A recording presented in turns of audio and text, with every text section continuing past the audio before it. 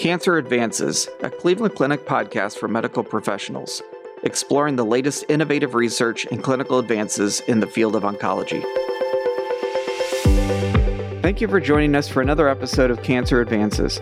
I'm your host, Dr. Dale Shepard, a medical oncologist here at Cleveland Clinic, overseeing our Taussig Phase 1 and sarcoma programs. Today, I'm happy to be joined by Dr. Jean Barnett, a neurosurgeon in the Cleveland Clinic Neurologic Institute and director of the Rose Ella Burkhart Brain Tumor and Neuro-Oncology Center. He is here today to talk to us about stereotactic radiosurgery for treatment of brain metastases. Welcome, Jean. Thanks, Dale. Happy to be here. So maybe to start, give us a little bit of an idea what you do here at Cleveland Clinic. All right. Well, as you mentioned, I'm a neurosurgeon. I specialize in brain tumors, run the Brain Tumor and Neuro-Oncology Center, also run the Gamma Knife Center here, which is our main platform for cranial radiosurgery.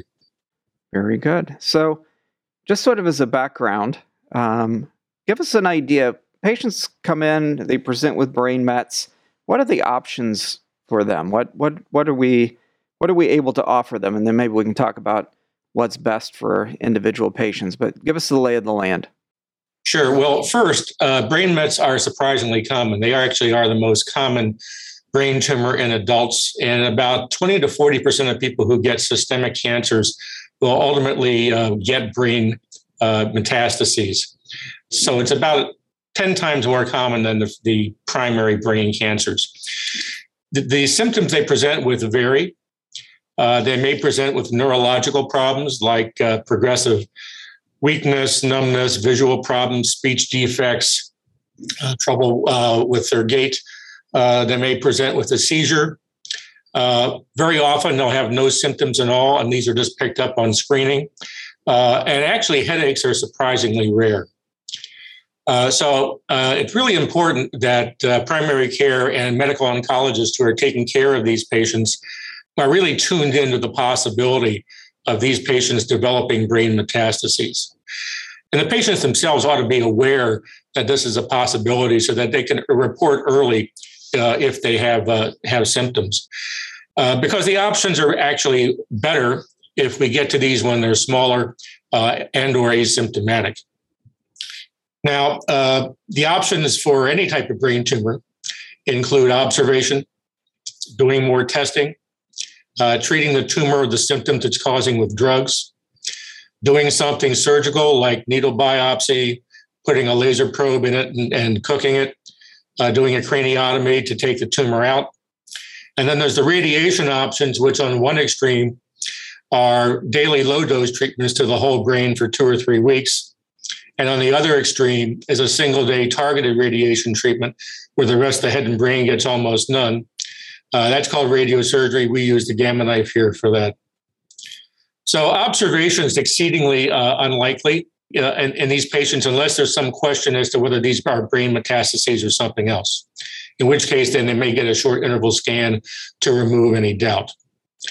In terms of further testing, occasionally we will do some further testing to better characterize what's going on, but usually a high-resolution MRI scan is all we really need to clinch the diagnosis in the setting of a patient who is known to have a systemic cancer. In terms of drugs, most drugs that are used to treat systemic cancers don't get across the blood-brain barrier very well. And so they're typically not a frontline treatment, although some drugs are getting somewhat better at this.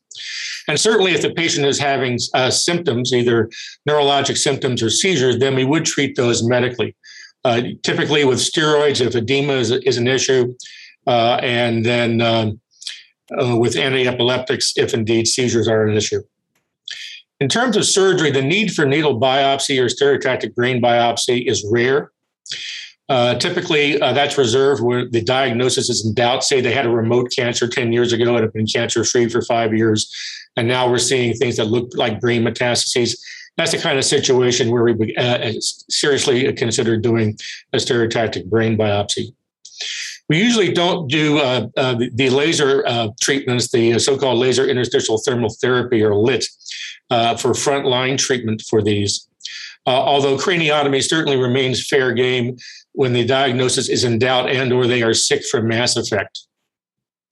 The radiation options 20 years ago, many or most of these patients would have been treated with the whole brain radiation. But we've learned over time that this has serious neurocognitive consequences down the road, it's somewhat lessened by hippocampal sparing techniques or the use of memantine. But still, patients are living longer and they have a longer time to develop these white matter changes that are associated with neurologic decline. So stereotactic radiosurgery has really emerged as being the mainstay of treatment with brain metastases, either upfront with newly diagnosed metastases or after whole brain radiation if they've had it when new ones pop up. What are some of the limitations in ability to use stereotactic radiosurgery? Well, traditionally, size mattered. That once you got above 2 centimeters, you had to dial back the dose in order to decrease the risk of adverse radiation events such as radiation necrosis. Now, we've gotten around that by doing what we call 2-stage radiosurgery, where we'll give the traditional dose for that particular size, and then to have the patient come back in a month for a boost, or what we call a second stage, so that they can get a full dose safely at a lower risk of a radiation injury if they had given that whole dose up front. The other limitation is that it doesn't keep new tumors from growing. It just treats what we can see, unlike whole brain radiation. But at the same time, it doesn't carry the baggage of neurocognitive decline that whole brain radiation does. And the fact of the matter is that these days we can treat nearly an unlimited number of brain metastases over time. What does this look like from a patient perspective in terms of what their experience is as they undergo the treatment and how well they're likely to do? Because I realize that when I see patients in clinic and I tell them they have a lung met or a liver met, they're not nearly as frightened as when I tell them they have a brain met. So how do we reassure patients that, sometimes it's even hard to get them to get a scan because they don't want to know? How do we decrease that fear and improve that experience for them? Well, I think that's totally understandable because people understand the brain is who we are and allows us to do what we want to do. Many people know people who've had brain tumors or know of people who've had brain tumors and have not done well. I think the point of reassurance is that we actually do a really good job of controlling brain metastases these days with radiosurgery, to the extent that most people who have brain metastases don't die from them. Rather, they die of their systemic disease, and their brain disease is under control. For the vast majority of brain metastases, the control rate is upwards of 90-95%. And with the stage technique, the control is typically durable. So I think that, giving patients the facts, again, we don't want to sugarcoat things, but at the same time, giving them the facts that the outcome is actually probably a lot better than they were thinking should be consoling. From a strictly logistic standpoint, what's the duration of time? How does this look? They come to see you and then they have a procedure, recovery times. What does that look like for a patient? Sure. So we typically see the patient either virtually or in person after they've been identified as having brain metastases. And we have an informed consent conversation. The day of surgery, they undergo high-resolution MRI scans of the brain, which are loaded into our planning computer. I then survey the brain to determine what it is that we want to treat, as well as nearby structures that we don't want to treat, and compose a plan of different little focal points of radiation, such that in the end, the size, shape, and location of the radiation that's delivered essentially matches the size, shape, and location of each tumor. Sometime after that, we give them some light sedation in the vein. We numb their head up at 4 points, 2 in front and 2 in back, and there we secure a stereotactic reference frame to their head. They don't feel sharp pain because they're numbed up. They will feel some pressure that some people find uncomfortable, but regardless, that goes away after 5 or 10 minutes, and afterwards they shouldn't even feel that it's there. And after the frame's in place, we send them next door to get a special stereotactic CT scan. That's also loaded into our planning computer, electronically fused to the MRI scan. I then do some last-minute fine-tuning. A radiation oncologist then reviews a plan, assigns a dose of radiation to each tumor. The radiation physicist then reviews the plan, makes sure that all the I's are dotted, T's are crossed, and that the machine is operating properly that day. And then sometime later that day, typically early to mid-afternoon, we then take them across the hall from the room to the treatment room. There they lie down on a couch similar to a CAT scan or MRI couch. But that frame that's still on their head is part of a precision positioning system that will make up to 192 beams of gamma rays, all focused on the spots I picked on the computer to within a fraction of a millimeter. They then slide into the machine up their lower chest, depending upon the size and location of the tumors, typically about 15 to 20 minutes per tumor. While they're in there, they don't hear, see, smell, feel, taste anything. It's all invisible. They do move around from place to place to place during the treatment. And usually they just listen to the radio on the internet while that's going on. Some people just snooze. While they're in there, we've got several TV cameras on them, a couple of intercoms. People are right outside the door. Could be in a matter of seconds if needed. Then once they're done, we take them out of the machine, back across the hall, remove the frame, put a couple Band-Aids on their forehead, watch them for half an hour to an hour or so, then they can go home. They take it easy for a day or two. Most people are back to the normal activity for 2 to 3 days. Then usually we get them back in 2 months for a new scan to see how things look in there. If indeed they're going to get a second stage, we have them come back in a month to get that. So really it's pretty streamlined and patients tolerate that pretty well, which is good to know. And again, good for offering reassurance. Yeah, we've been doing Gamma Knife since 1997, and I've been doing stereotactic radiosurgery since 1989. So we have it pretty down pat these days. What are the limitations at this point that could drive this forward? Are there anything, this certainly has been around for a while, but are there anything from an equipment standpoint that might make this more useful as a technique in terms of either efficacy or adverse effects? Yes, well, we now have the ability to actually do this without a frame. And can do it with a mask fixation, with electronically scanning the patient's head to detect any movement during the treatment. Our Gamma Knife machine has a cone beam CT attached to the front of it, which can actually do a stereotactic CT scan right then and there on the machine. And it allows us to eliminate the frame in some cases, particularly if it's going to be less than an hour treatment, or if we're going to need to fractionate this over 3 to 5 days, because, again, of the size or location with respect to other critical structures. So that certainly has been an advance in the technology. The other use for stereotactic radiosurgery is in with respect to craniotomy for brain metastases. We have known since the 90s that if all you do is take out a brain metastasis, more likely than not, it's going to come back. And the pivotal studies back then showed that patients who also got whole brain radiotherapy after craniotomy did better in terms of tumor control than those who did not. But as I mentioned earlier, whole brain radiotherapy carries the baggage of neurocognitive decline. So not that long ago, probably 5-10 years ago, people started experimenting with doing radiosurgery after craniotomy instead of whole brain radiotherapy. And the results actually were surprisingly good, that indeed it doesn't keep new tumors from growing, but it actually seems to do a good job in terms of sterilizing the surgical bed and preventing recurrence. The one downside to it, however, is that there is a small incidence of about 5 to 7% of leptomeningeal disease or subdural spread of tumor recurrence afterwards, since those areas don't get sterilized. And so in the last 4 or 5 years or so, people have been looking at doing the radiosurgery before surgically taking out the tumor, so-called neoadjuvant stereotactic radiosurgery. And the results there seem to be at least as good in terms of tumor control. And the leptomeningeal disease risk is far, far lower, probably 1 to 2%. So if indeed surgery is contemplated, and from a logistical standpoint, one can work radiosurgery in beforehand, then we try and do that these days. But sometimes you just can't do that, in which case then we resort to doing the adjuvant or post-craniotomy radiosurgery in those cases. But we virtually eliminated the need for whole brain radiation in those settings unless the patient already has known leptomeningeal disease.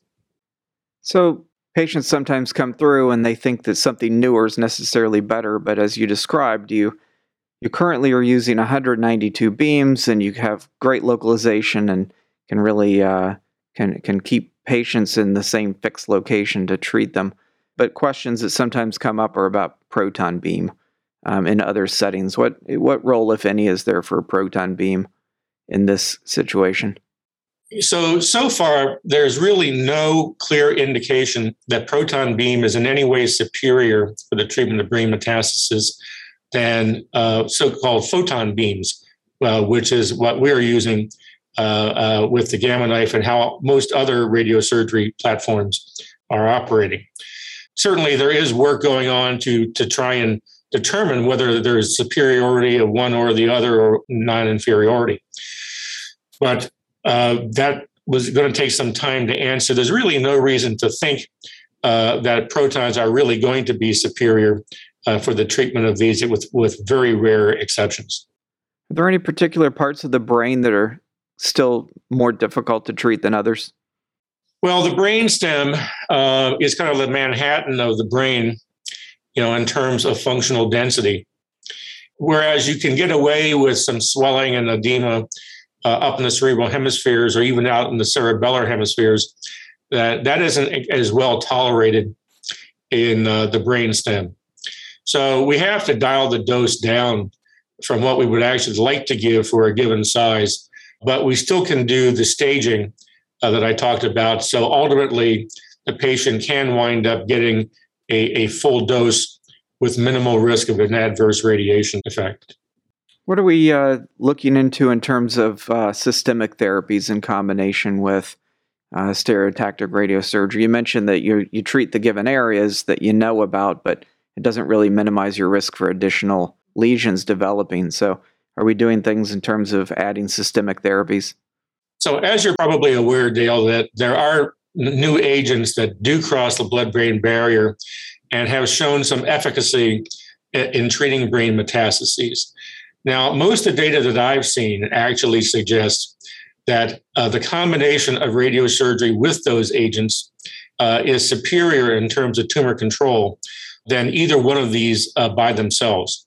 So I think there's actually a synergy with these new agents, and still the opportunity for medical oncologists and the radiosurgery teams to work hand in hand to get better control of these tumors for their patients.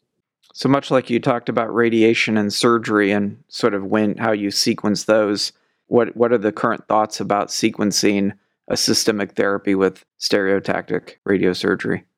So typically, radiosurgery does not get in the way of the patient going on either conventional chemotherapy or some of these new targeted therapies, immunotherapies, whatever.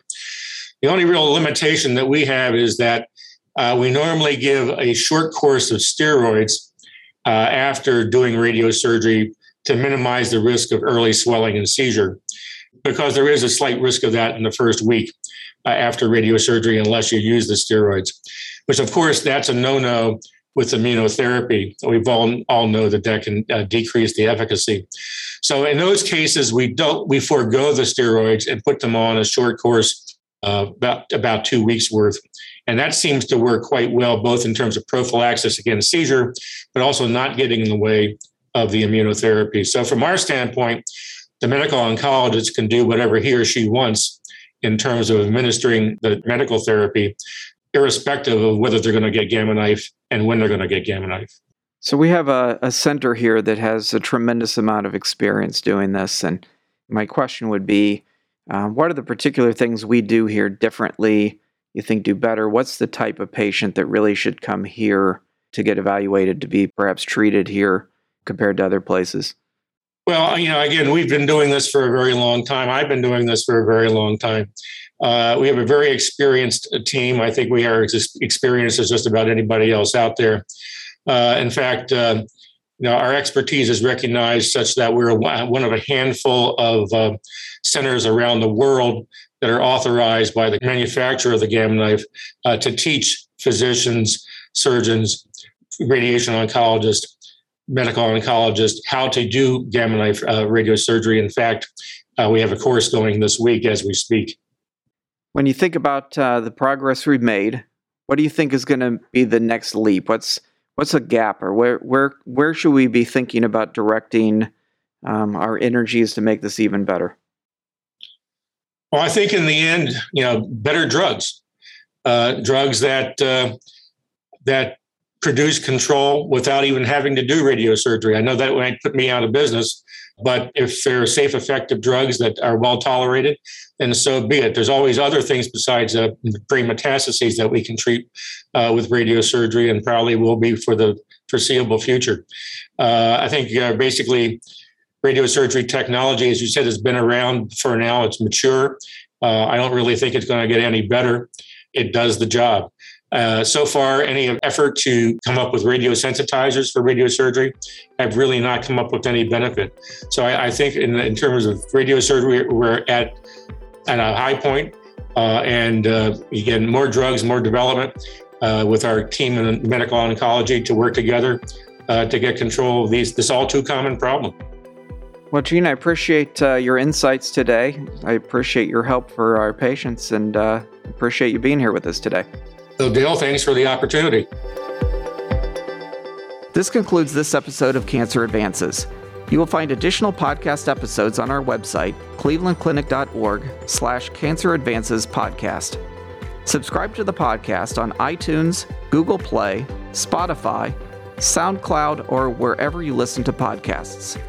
And don't forget, you can access real-time updates from Cleveland Clinic's Cancer Center experts on our Consult QD website at consultqd.clevelandclinic.org/cancer. Thank you for listening. Please join us again soon.